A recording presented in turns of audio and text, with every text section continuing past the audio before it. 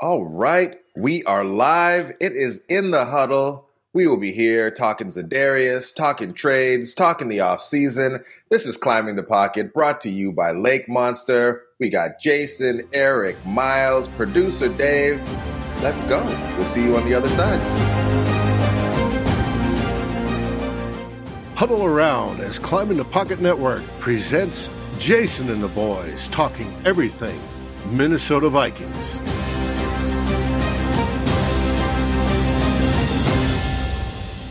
What up, y'all? We are live. Happy Za'Darius Day to all who celebrate. Before we get going, gotta say what's up to Nick, Ryan, Brandon, Dan. There's Ryan again, Sean, Anna, and Daniel. All in the chat, all saying what's up. How y'all doing? Let's hop to it. It's In the Huddle. We got the man, the myth, the legend, the good doctor, Eric Eager, my man. How you doing? How you been? The offseason's been crazy. I think if the Vikings were a little bit more active, I might have been on last week, but I think I picked the right day to hop on here. It was a good day for the Vikings, So, and I'm, of course, talking about the Sean Mannion re-signing. Sure you were. That already caused a lot of angst last week. And Miles, my man, how you doing? What up? Good. You guys are here, so I'm good. Word. Well, let's do this. Eric, it's been a minute. So, when we get you in here, I gotta save up all the things that I read on Twitter, Reddit, all the folks being upset with, analytics people who think they're smarter than the folks who are running teams and all of that. And so throughout this offseason, actually before really the offseason for the Vikings kicked off, there was maybe a feeling from folks on this network, smart people around the Vikings sphere that, maybe, Kwesi was going to come in. They'd strip this thing down to the studs. The Vikings weren't really contenders. They would maybe have like a real rebuild and kind of see what happens, building this team from the ground up, the way maybe we'd seen in places like Cleveland, other things like that.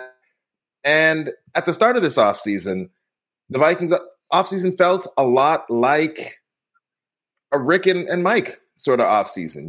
We're going to move some money around with the vets who are already here.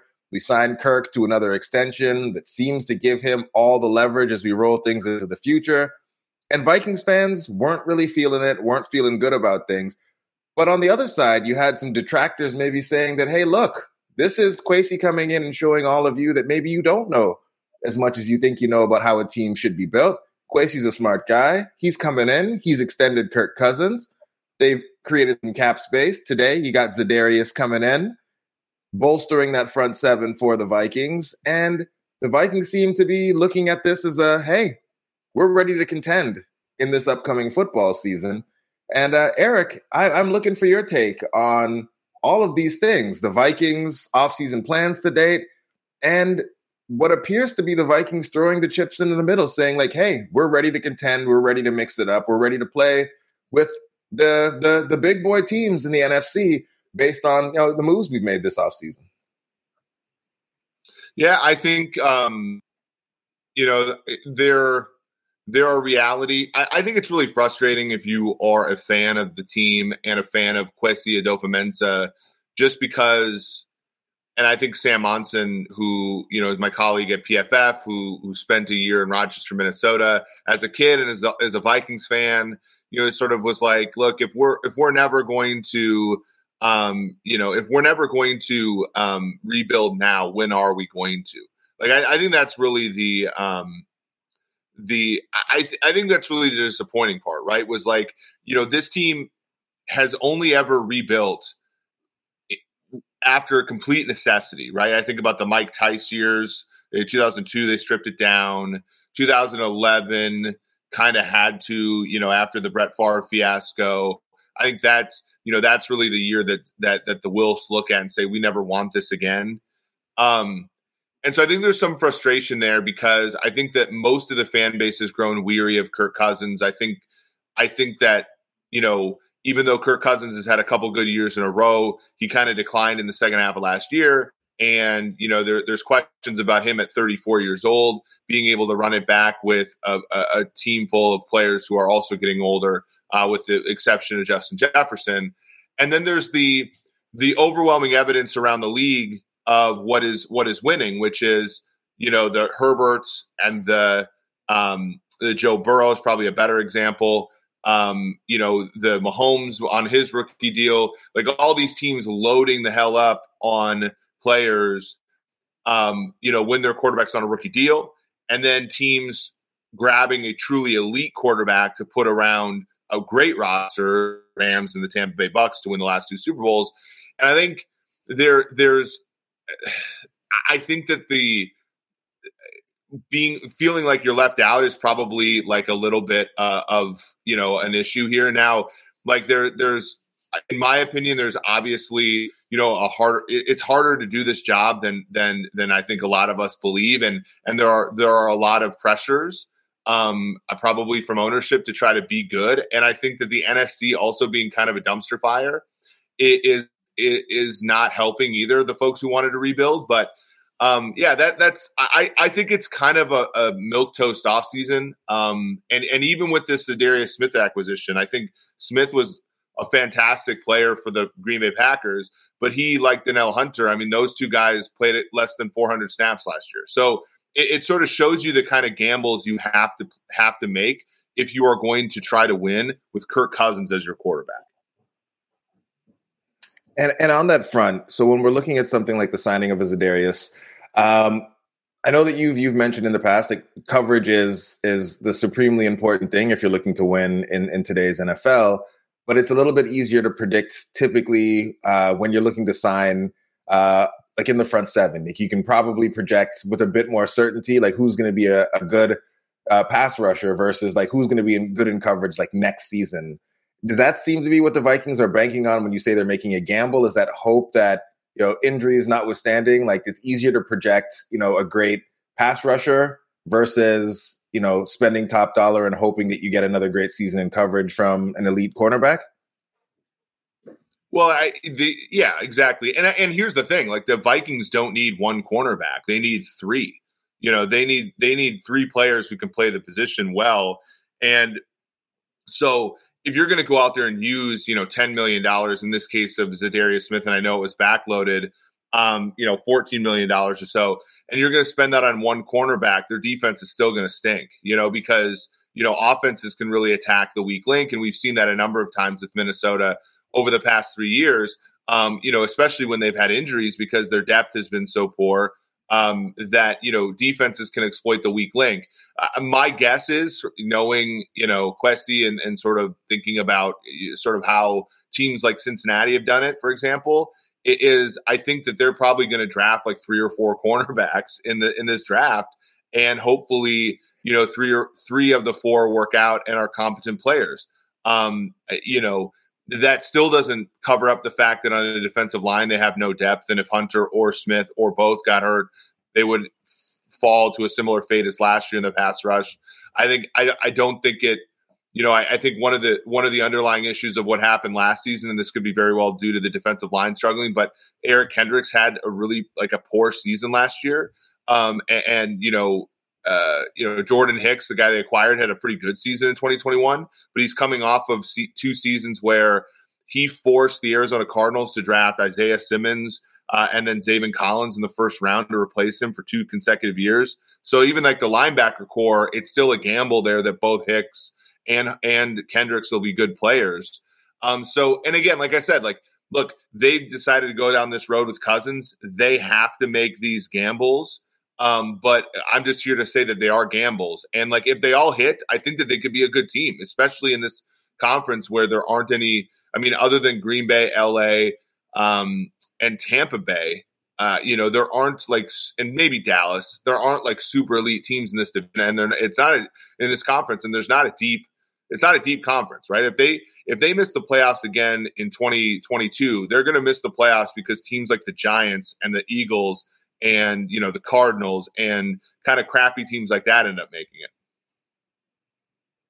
So Miles, like one of the things that you've said a lot throughout this offseason is that the rest of the teams in the NFC shouldn't really be influencing what the Vikings do, that the Vikings should be doing what's right for the Vikings for the long term. So like when Eric brings up the fact that like maybe it is a softer NFC this year, maybe it is an easier conference where like a few things maybe roll your way, that you could be a team that gets hot and does well and makes a run in the playoffs. Does that change at all what you think about like how the Vikings have approached this offseason, maybe how the Vikings should have approached this offseason? It doesn't for me, but I understand the approach, especially when you get the pressure from ownership and leadership group within the Vikings to win now, because they want to make sure that ownership wants to make sure that it was Mike Zimmer and Rick Spielman's fault more than anything. That's what it seems like. They want to feel good that they're paying two people not to coach and work for them, because that was the right move. I think that's what it feels like. But at the same time, I think what we'd originally thought Kwesi was going to do with his first year as a first-time GM, Kevin O'Connell, first-time head coach, was take a step back, make some moves to free up cap space and free up yourself for the long term. Whereas and then hope you can hit in 2023, 2024 with Kwesi on a short-term contract, 4 years. Like that's not a lot of time.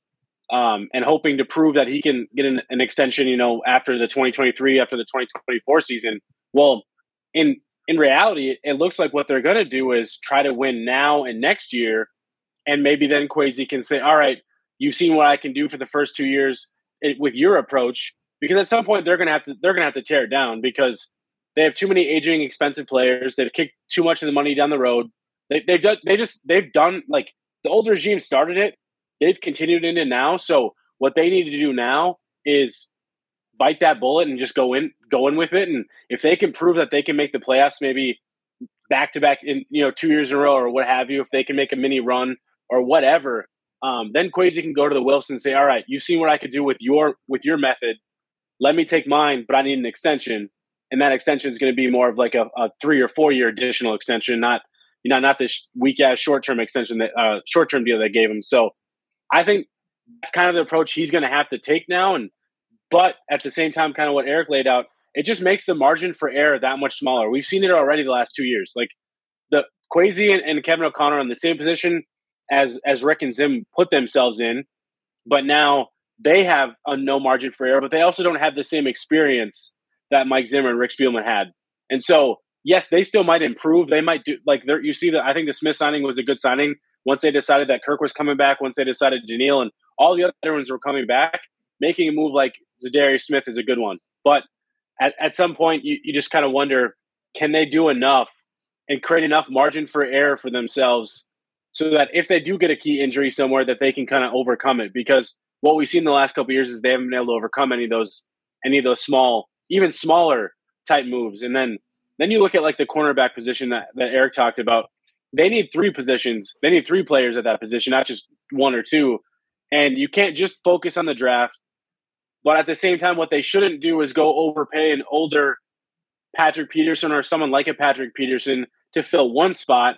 They should dole out, that $8-9 million for 3 cornerbacks, because at least then you can help give yourself a little bit more depth, a little bit more potential, and instead of just focusing on one player. We'll see what they end up doing, but I like Patrick Peterson. I'm like flipping this into a Patrick Peterson combo, but like I like Patrick Peterson, but I'm almost in a situation where they should decide to spread that money out a little bit more and go for quality or quantity too, along with hopefully with some decent quantity or at least upside. So a sentiment that I've seen now pop up in the comments a couple times here is that the Vikings are a good team. They had bad leadership, which is something that Miles was speaking to related to the Wilfs. And then, someone, Skull Vikes has just posted like, hey, we just signed a dynamic pass rusher. And like, we're talking about like a rebuild or something like that. So I guess maybe let's level set. Eric, could you maybe help us speak to like where the Vikings stacked up if we're thinking about them from an analytic perspective, or like if we're looking at them, from a more objective point of view, like where did the Vikings kind of rank or stack rank versus the rest of the league last year? And then like based on what they've done this offseason, how have they improved relative to their competition? Well, yeah, and one thing I want to piggyback off of what Miles said, just briefly, which is the Vikings. If the look of this looks like the Vikings, and I think the fans bought into this, which is really interesting. I know our friend Flip, when I was suggesting that Zimmer and Spielman should go 2 or 3 years ago, thought I was a complete idiot, and now everybody seems to think, oh, Zimmer and Spielman were the number one issue with this team, no questions asked. And basically what the gamble is right now is that those two men can do – so essentially the systems are fine. The operators of the systems are better now. And that should be able to squeak out an edge that makes them better than previous years, right? Like they're not redoing the systems, right? Like Kwesi Adofo-Mensah got hired in January. He has not hired an analytics group, right? They're drafting players with the same scouts and the same people, like doing all the reports and stuff that Spielman was, right? Like, and that's 25% of his first contract. So essentially what Vikings fans who are optimistic about the team are thinking is that those two men can basically improve just by those two people being in the place of Spielman and Zimmer. I believe in Kwesi because I think he's very smart, and I think he has good process. I think he's been around people that have good process. So I do believe he can just simply draft better than Spielman, but there's a ton of evidence to suggest that drafting well is not easy to do. The edges are extremely thin, and when you have just 4 years to do it, it's going to be really hard to do. The other one that I'm a little worried about is I'm not even we're always everybody's sort of believing that Kevin O'Connell is this great head coach, which like there's zero evidence to suggest that that's true yet. Like this is how fickle this can be. When Mike McCarthy joined the Packers in 2006, he was coming off of a season where he led the San Francisco 49ers to one of the worst offenses in football, and he became a pretty damn good coach for the Packers. So this is not necessarily predictive, but it's interesting to talk about. When Kevin O'Connell was the offensive coordinator for the Washington football team, they were one of the worst offenses in football. When he had his chance to coach Kirk Cousins had one of his worst seasons. And, that immediately after Kevin O'Connell coached Kirk Cousins as his offensive coordinator, the Washington football team traded Kendall Fuller and a 3rd-round pick to Kansas City and paid Alex Smith a 4-year contract. So that's so just to answer those questions about, we just plug and play two people right there and it's going to be a lot better. That's where some of my skepticism is. Now, to your question, Jason, like, look, the Vikings, everybody talks about how many close games they lost. And that's certainly true. And I think if they were like the Ravens and they finished 0-6 with 5 close losses, I'd be persuaded. And the Ravens did have close wins early in the year, but the Vikings, every one of their games were close, right? You flip a couple of their close wins and they're a 4-win team, just as easily as you flip some of their close losses. They were, very poor efficiently defensively on offense. Everybody talks about they led the league in 3 and outs. Their drive success was pretty poor relative to their play success. And, they were basically a 0 point differential team. Like they were exactly what their record says they were. Now, it came in a very frustrating way for Vikings fans. I can understand that. But they weren't, you look back at Vikings history, there's like a Vikings team in like 1990 that had like a plus 80 point differential and finished 6-10. That's not who this team is. They're an 8-9 team. And so, they have a long climb. And to the last thing I'll say, and this is why I know there was a commenter, they're being very nice to me, that compared this team to the Rams. The Rams had the most wins above replacement by non-quarterbacks in the NFL in 2020. So when they brought Matthew Stafford onto that team, that was putting a quarterback onto a Super Bowl team. The Vikings had the 21st most wins above replacement for non-quarterbacks last year. Their roster after the quarterback was bad, and it's been bad for 2 years.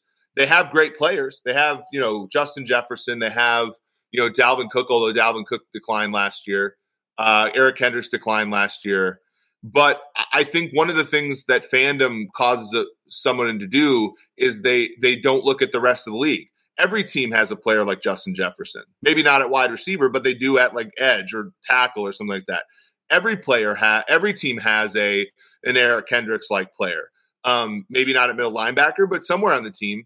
And when you add it all up, the Vikings are just not a star-studded team. They're a team that has some stars, but there's not a great roster. They have to improve just to probably stay the same. And when you look at what they're leaving, Xavier Woods played a lot of snaps last year. Patrick Peterson played a lot of snaps last year. Nick Vigil played a lot of snaps last year. Michael Pierce played a lot of snaps last year. Everson Griffin played a lot of snaps last year. And Mackenzie Alexander played a lot of snaps last year. So on the defensive side of the ball, like, I think you can make an argument they have stayed the same, maybe a little bit better, but I think most Vikings fans believe that they've gotten a lot better. Miles, anything that you want to say that's different from that, or do you want to pivot into like what you think needs to happen in order for maybe the Vikings to salvage this offseason from your perspective, outside of just, hey, we signed a splash free agent? I mean, I think what I kind of mentioned before, they have to keep adding pieces. Now, I think this is their one quote unquote like big splash impact piece that they're going to be able to add. They don't have, now that they converted Geno Hunter's bonus into a signing bonus and all that, they freed up some cap space.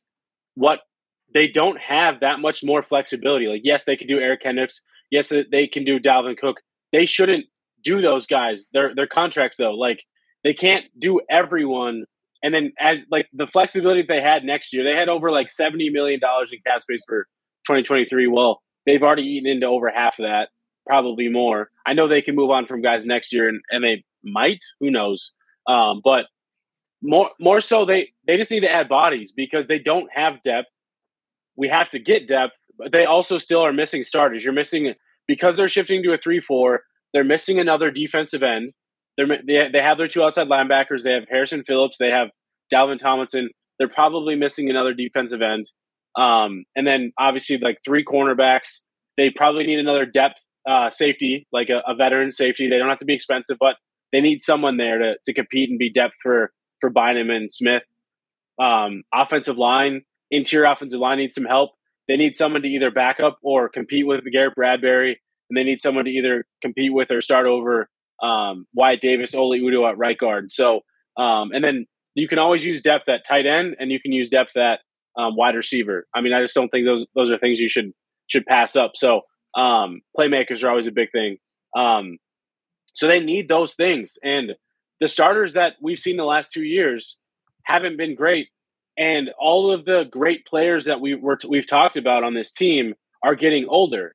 Now, besides a Justin Jefferson, besides a Brian O'Neill, a few of those young guys, they're all getting into their 30s, and they're at the tail end of their careers. And so the window, like if you want to call it a window, still it's now. So but the hard part for Kwesi is he has to like walk this weird fine line of, I want to go all in, because that's kind of where I have to position myself. But I don't want to completely mortgage the future for right now, because we know that we're not winning a championship this year. I don't think anybody could be unrealistic and say this team's a Super Bowl contender. Like, they're not. They haven't done anything to show that. But to be a playoff contender, I think that's a little bit of a different story. And I think Kwesi's got to walk that line of, how do we just make ourselves a playoff contender? To actually be a playoff contender, not just a fringe, consistently maybe make the playoffs, consistently be a playoff contender. So he's got to walk that fine line. And so I think using whatever remaining money they have, they got to find some value signings. Like, they have to. Like, they got to find some guys that they can get value out of. Can I jump in just real quick?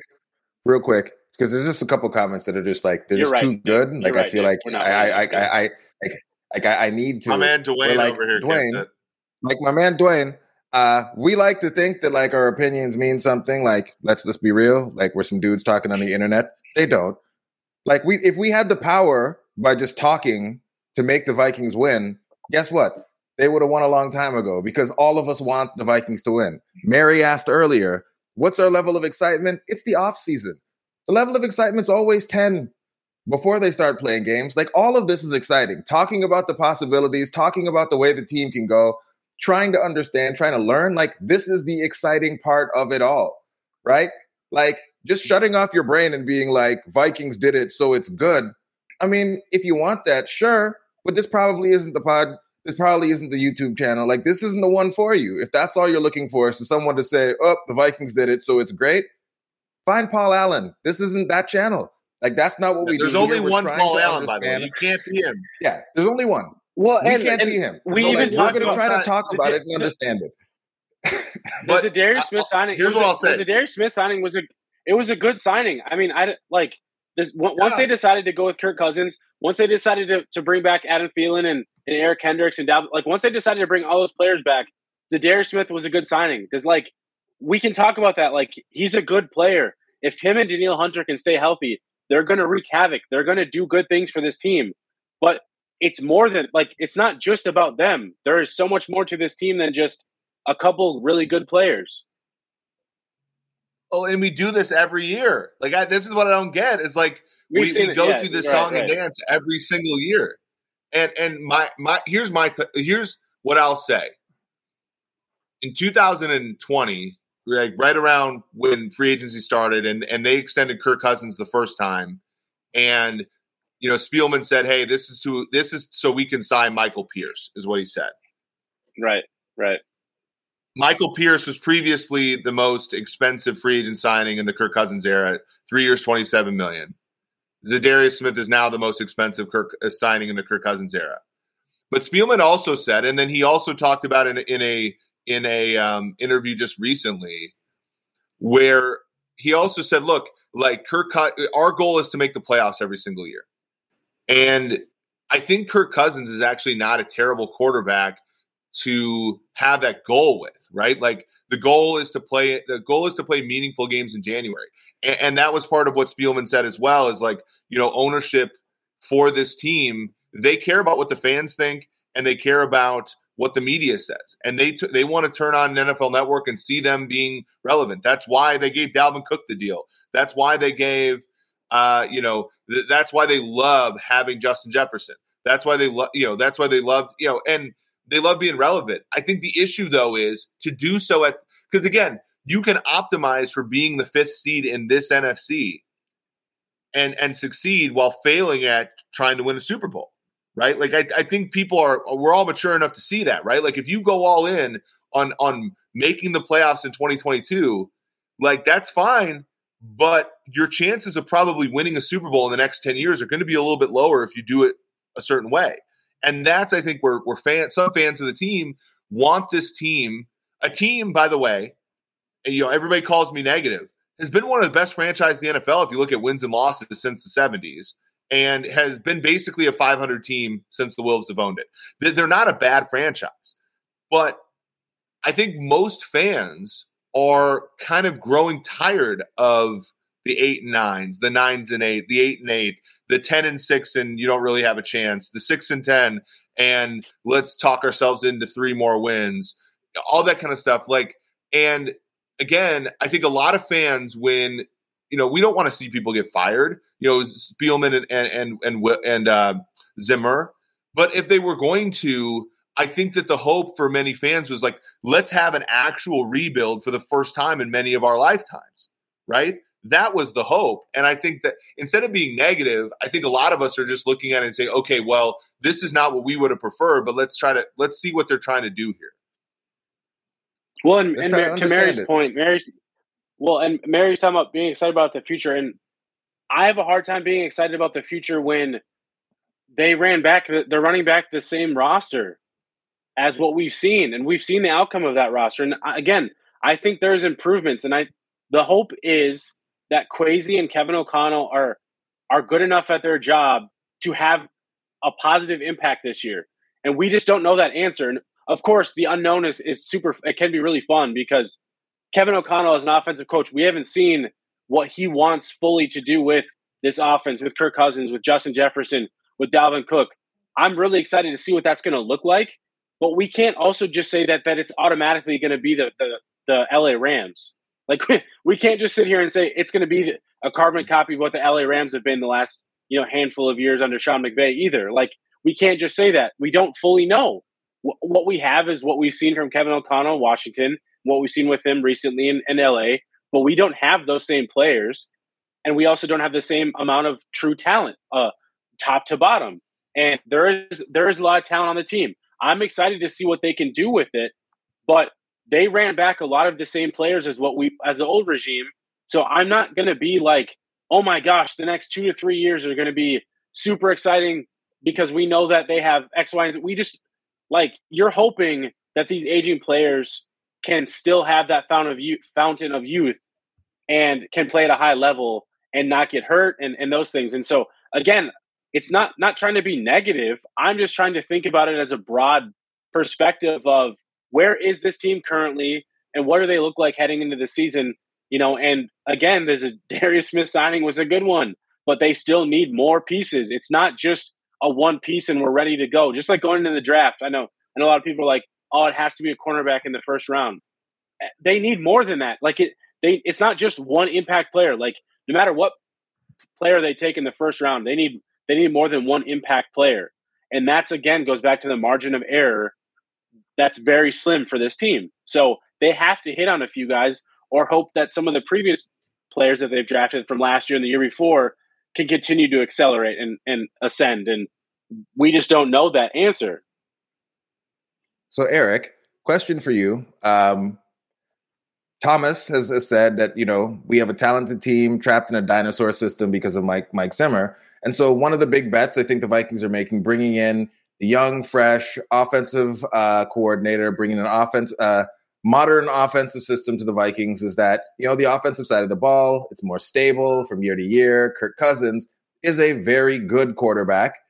He can run a system. He's the person that if you have a great system, he's going to do what the system tells you to do. And I think that we could probably even have an argument that Kirk Cousins, Matthew Stafford, kick all that stuff off again. But you might be able to make an argument that, Kirk Cousins is a better quarterback than Matthew Stafford, who just won the Super Bowl with the Rams, which is something that I've seen come up very often, right? And so we may see the Vikings offense get better than it has been in recent years. The other side of that is the defense, though. And Mike Zimmer, for all of his challenges, maybe running a full team, game management, one of the things that seems to be very consistent through Mike Zimmer's tenure with the Vikings is that he was able to squeeze a lot of talent out of that defense. He was able to manufacture stats and pressures with players who weren't particularly talented. So I'm interested in kind of what you think we might see in terms of how things go next season with maybe the offense getting better, where the defense might be. And if we are talking about the Vikings as a contending sort of team, what should we need to see from those units in order for them to be a team that can make a little bit of noise versus just a team that maybe backs into the playoffs or something like that? Yeah, I was not a huge fan of Zimmer at the end, but to expect Ed Donatel to be as good of a defensive play caller as him is going to be a stretch, right? I think we'll all look, and Zimmer was a prick at the end. He was pretty bad at in-game stuff. He alienated a lot of players. The Kellen Mond thing is probably one of the more abhorrent, sort of treatments of a young player that we've seen. Didn't like to play rookies. There's a lot of bad about Zimmer, but Zimmer's defensive scheme was one of the better ones in football. We're 2 calendar years removed from him. I mean, his defensive game plan against the Saints with Andrew Sendejo playing nickel and, not a great team to begin with was a masterpiece. And so I think we have to level set and say, okay, Donatel is going to have to work with probably worse personnel, right? We just talked about the secondary, as bad as it was last year, is going to be worse this year in all likelihood. The linebacking core, Kendricks is a year older. Safety, their best player on defense, probably maybe the best player on their team. Harrison Smith is a year older again, right? And Zimmer always used Harrison Smith in optimal ways. Is Ed Donatel going to do that? So I think that there are questions there. Donatel is going to have to be brilliant I think the players, Eric. So I was just going to say the players also have a brand new scheme to learn. Like a lot of these guys have run the same scheme for 8. Like most of these guys have been here 2012, 2013, 2015. Like these guys have been here for a long time, and it's not that they won't be able to pick up on something new, but it is something new, and it's not a different 4-3. It's a 3-4 where they're going to mix in some 4-3 fronts and those things, but it's a whole new scheme. It's a whole new verbiage. That stuff can take time to implement and understand and to kind of to process, especially when you've known the same thing for so long. And so that's just another part of it that I would just caution about is there are going to be growing pains. There are, and that should be expected. Once they decided that they were bringing the band back, I said no excuses, but I also know there are going to be growing pains. There has to be, because everyone's new. Well, and I think that's part of the issue. That's part of the reason why the guys like us don't like the run it back thing, because you guys remember 2014. So the Vikings gave up 30 points a game in 2013. They were 32nd in the NFL, I believe, that year. I can't remember exactly. And it was rough. They come in, they move on from Jared Allen, they go with Everson Griffin in his spot. They put Xavier Rhodes in a premium position on that team. They put Harrison Smith. They move him around. I thought the Leslie Frazier defense did a terrible job of accentuating Harrison Smith. Zimmer did a great job. But that 2014 team, there were bad games, right? There were growing pains, and I think every single one of us was encouraged by that season, even with those, and even with the 7-9 finish, and even with all that kind of stuff. And so, by the way, Dwayne, I love you, Dwayne, but you can't say this guy sucked because we lost an NFC Championship game. That's not actually how it works. But anyway, getting rolled by Nick Foles was a privilege. But anyway, so so again, that's part of the problem with running it back, though, is all the stuff that Miles talked about, which is there are going to be growing pains this year, right? And to the point is, why didn't the Vikings make the playoffs last year? They didn't make the playoffs last year because they started slow. They started 1-5 in 2020, and they started 1-3 this year, and they weren't able. They were behind the 8 ball the entire year, right? Do we think they're going to come out of the gates blazing this year with the new defense that way? I don't think so. And again, on offense, I get the positivity surrounding O'Connell, but the Vikings offense for the last 3 years has been playing to accentuate Kirk's strengths, right? Play action on early downs, check downs the offense the last 3 years has been playing to get Kirk the highest passer rating possible. Right? The offense is Hart's law in a nutshell. Eric, the worst offensive coordinator they've had in the Kirk Cousins era last year, he still produced the best PFF grade, his best metrics from an analytics standpoint of his career with the worst offensive coordinator that they've had in Clint Kubiak. And so I always thought that was super funny that people want to talk about and we I hate having to repeat myself. Kirk Cousins is a very good quarterback. I think Kevin O'Connell is going to help Kirk Cousins, but yes. And so I just think it's funny that Clint Kubiak, awful offensive coordinator, he still was able to help Kirk have his best career statistically. And Kirk then got another fully guaranteed 2-year deal. I don't know what people need. Jason, put up Mateo's comment here. This one, speaking of privileges. So, okay, I'll grant you that Zimmer didn't draft Xavier Rhodes, but Xavier Rhodes was terrible at first, and then he was a Pro Bowl all pro corner. Trey Waynes, you can say what you want about Trey Waynes, but Trey Waynes got a $14 million. Trey Waynes got the exact same contract 2 years ago, pre-inflation, that the Zadarius Smith contract we're all slurping today. He got that contract from the Bengals. So he clearly doesn't, because Zimmer clearly made him look good. Mackenzie Alexander, same thing. Mackenzie Alexander had some good years. He had the corpse of Terrence Newman playing nickel corner in the NFC Championship game. Harrison Smith's going to make the Vikings Ring of Honor. He probably is a couple good years away from making the Hall of Fame in the NFL. Almost all of that was Zimmer. Anthony Harris earned a franchise tag from this team after being undrafted. Come on, let's stop pretending that just because the Zimmer thing ended bad that the guy sucked. Okay, he ran his course. Yeah. At the end, he got a bad. They were all in. It was a bad marriage at the end, but it was a good love affair at the beginning. Let's be honest. But the problem, yeah. And here's the thing. Here's the thing with Cousins that no one is talking about. He got worse as the season progressed last year. PFF grades, efficiency. The guy's 34 years old. The other part of extending him is buying him at the literal very top of the market. That's the other issue with running it back here, is that he played well enough so that you could not get that much relief from extending him, and you're probably buying the peak of his performance. Like almost everybody has some sort of peak and declines. We're talking about Matt Ryan. Matt Ryan's been kind of ass for the last couple years after his peak, right? The Falcons bought that peak. By the way, the Vikings. We don't talk bad about Matt Ryan.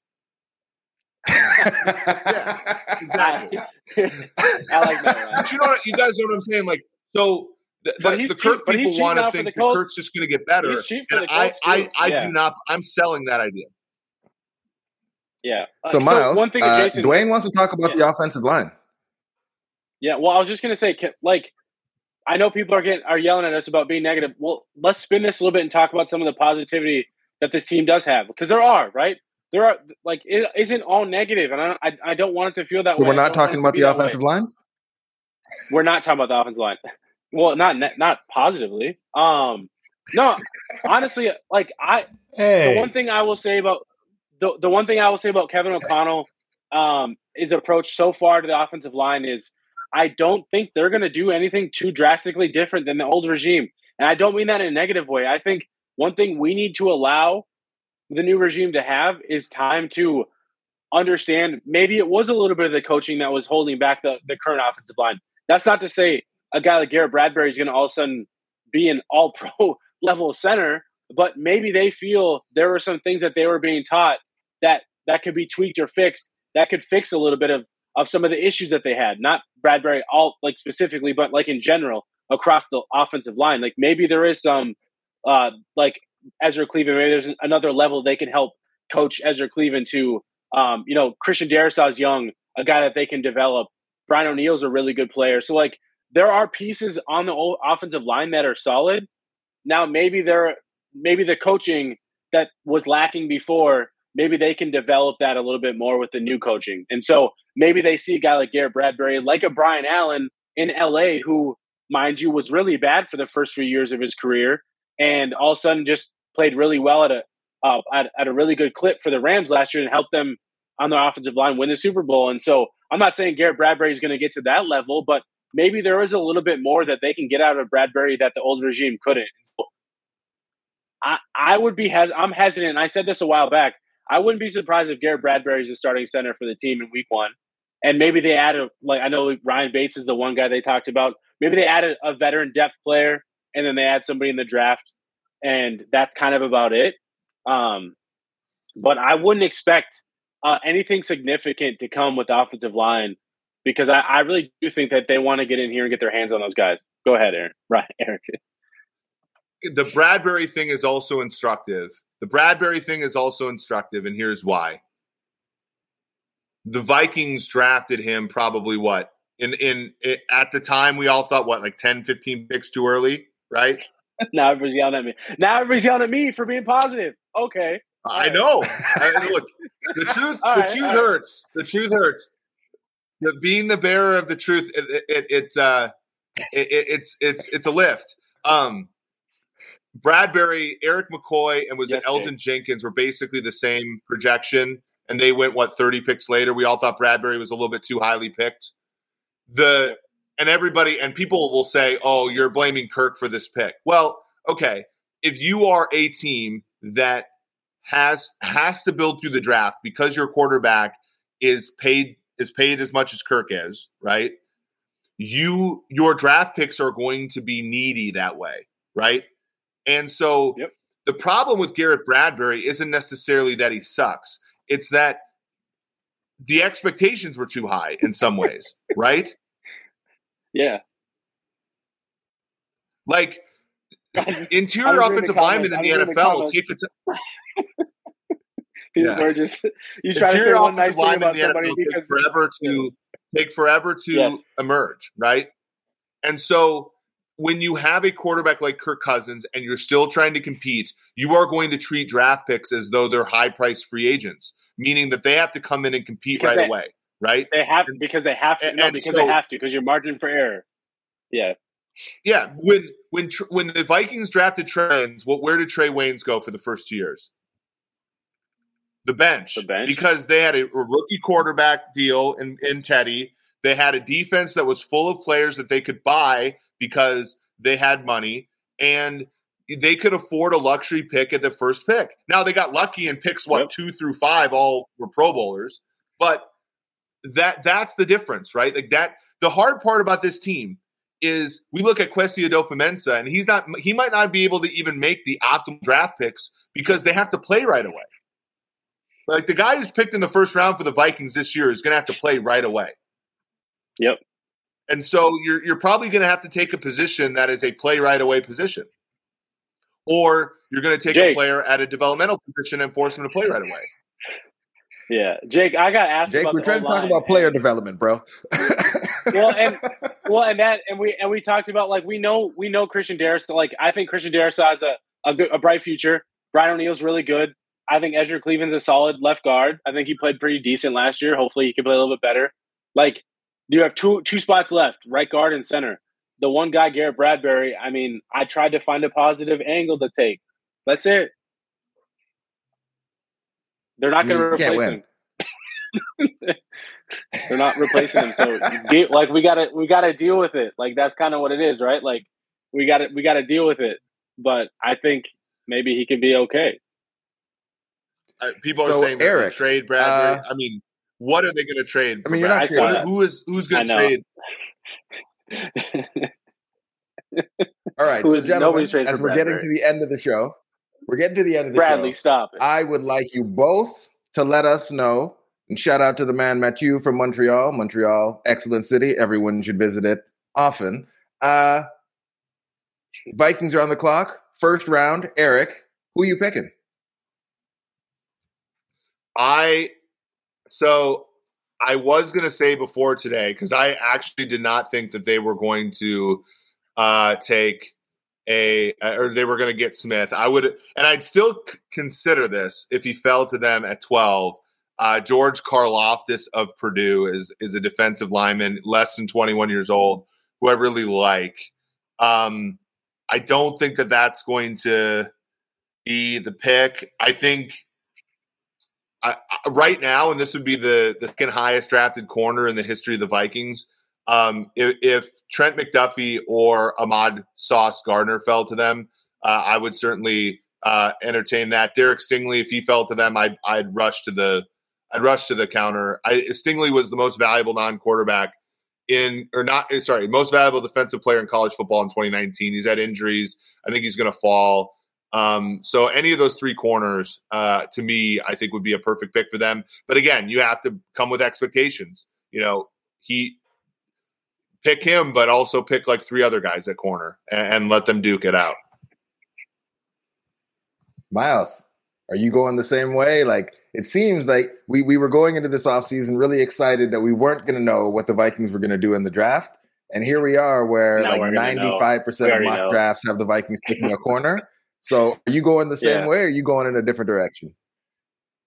I mean, I'm always the type, like my whole goal I'm not the one making the decisions, but like the goal should always be going in the draft, not having major immediate needs. Not that you can't fill needs in the draft, but like it shouldn't be a glaring hole. You should have someone there that's a viable player that can fill the position so that you're not forcing yourself to take a specific player in the first or second round because you have to. And so my goal is always take the best player available, or trade back. Like if you can find that, great.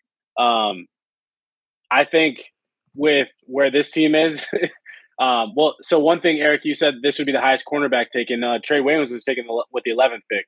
11th. So 11th. Yeah, second highest. Yeah. Yep. Yeah. So, second highest. Yeah, I mean, if for some reason Sauce Gardner fell, Stingley, Booth, like I'm cool with those guys. I would also wide receiver. I think like if a Drake London, that's his name, right? Yeah, it's not London Drake. I always forget. Mm-hmm. He's always got that. Garrett Wilson might the number one wide receiver might be there when they pick. I was just going to say, if one of those top wide receivers is there, I wouldn't have if you talk about wanting to find an impact player right away, that's the type of player you can draft and that can make an impact. Like we saw it. I'm not going to compare the Vikings to the Bengals, but the kind of impact that we saw with Jamar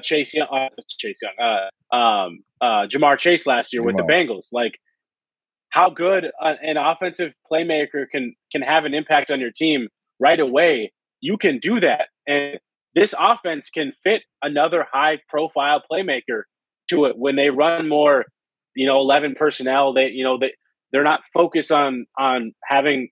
We'll see how much fullback plays, but in general they play more wide receivers. And Adam Thielen's going to be 32. We don't know what his future is going to look like, how well he's going to age over the next couple of years, and so they're all boom or bust if we're being honest. So we don't know how these guys are going to age. Like an Adam Thielen's going to age. He's been hurt the last couple of years. He's expensive. KJ Osborne's been solid. I don't think they have a true number two complementary player to Justin Jefferson long term. Now, I'm not saying short term. I think Adam Thielen's still a really good player, but long term they don't have that. And we talk about cutting margins with money. Why not do that? Because in a year or two, Justin Jefferson is going to cost you $30 million a year. That dude's going to be really expensive. Why not find another guy that gives him a running mate that's super cheap? And maybe it's not in the first round, but I just don't think it should be off the table. Their worst performances some of these years have been when Thielen has been hurt, right? The Rams offense is a 3 wide receiver offense, and much like the rest of the roster, they don't have depth behind the third wide. I mean, I think Osborne developing was a great development for them last year, but they need and Amir Smith-Marset might be that guy, right? There's tons of players who can be that guy, but yeah, you're right. I mean, Jamar Chase was the one player that could take the Bengals from being a 4-win team to a 10-win team. And, not all by himself, but he certainly presses that edge. And if Minnesota, look, the best draft pick in the history of the franchise took the Vikings from 9-7 to 15-1, right? That's the impact the wide receiver can have. And back then it was, they had Jake Reed and Chris Carter, the first duo in the history of the NFL to do 4 1,000-yard years in a row. And they still went with Moss. The fact the Vikings have Jefferson and Thielen and Osborne not preclude them from taking Garrett Wilson or Drake London's an interesting one for me. Jamison Williams is another one. He won't be ready right away, but he's super explosive. It's a good class. Yeah. I love it. Well, we've made it. And we've done our job when we've made everybody in the comments at least a little mad over the course of the show. So all y'all, as Eric always, thanks for coming in. Catching strays left and right. We're going to have Steve Klein versus Eric running to the podium. We might have to set up an Oklahoma drill to see who comes out on top there if Eric tries to run to the podium with the Stingley pick. I'm putting my money on Eric on that one. But all y'all, as always, thanks for coming through. Thanks for the participation. We love chopping it up with all of you every week. David, what do we got going on for the rest of the week? We have tomorrow night Vikings happy hour at Lake Monster Brewery. We're going to do a live test show in preparation for day 2 of the draft when we do our 3-day draft extravaganza, and day 2 is at the brewery. So tomorrow night we're doing it at the brewery. Come out and join us. Join the show. You get some mic time, and we can discuss some of these arguments as to who we should run up to the podium and get on day one. Oklahoma, baby. Oklahoma drill. They might. Matt Lang may be up for that. My head still hurts from the Oklahoma drill. And then Thursday, since we had some amazing news today with the signing of Zadarius Smith, we are having a Viking Hot Takes where Flip and his crummy internet, and he's hoping to get that better by then, and Eric Thompson will be joining. And then, of course, Saturday, you get me and Darren Campbell, 2 old bloggers. Awesome. There it is. That's it. Play the music, Dave. Great show, everybody. Thanks for watching. Like, subscribe, and ring the bell. And if you're listening on your favorite aggregator, make sure you rate us. And always feel free to join the conversation here at Climbing the Pocket. Skol, everybody.